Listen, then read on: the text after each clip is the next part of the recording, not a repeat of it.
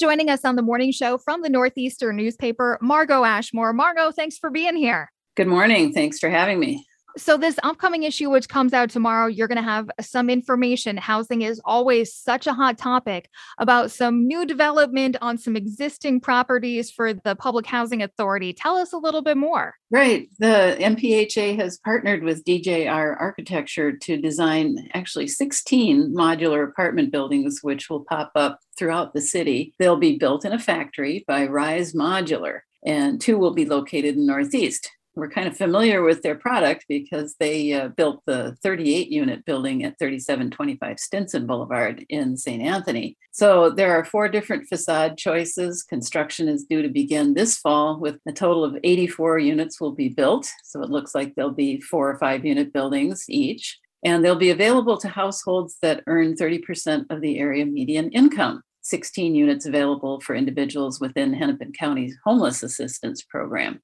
Now, we contacted MPHA, but we're unable to find out where these 2 Northeast buildings would be. The sites still have homes on them. MPHA owns them, and a spokesperson said that they keep those addresses private to protect the families that are currently living there.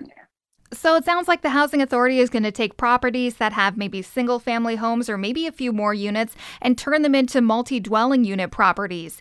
Do you know what's going to happen to these families in the meantime while the units are being built? I don't, but my hunch is that they will be relocated into other MPHA properties.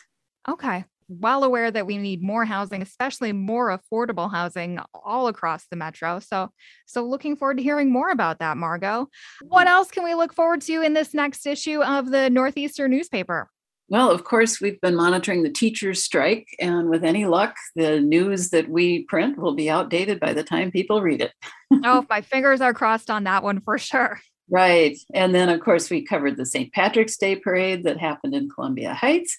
And we have features on art and model trains, and of course, the promised history tribute to Al Kordiak, a former county commissioner from Anoka County. Margo Ashmore with the Northeastern newspaper that is online at mynortheastern.com and will be on doorsteps and newsstands out tomorrow. Thanks so much for joining us this morning, Margo.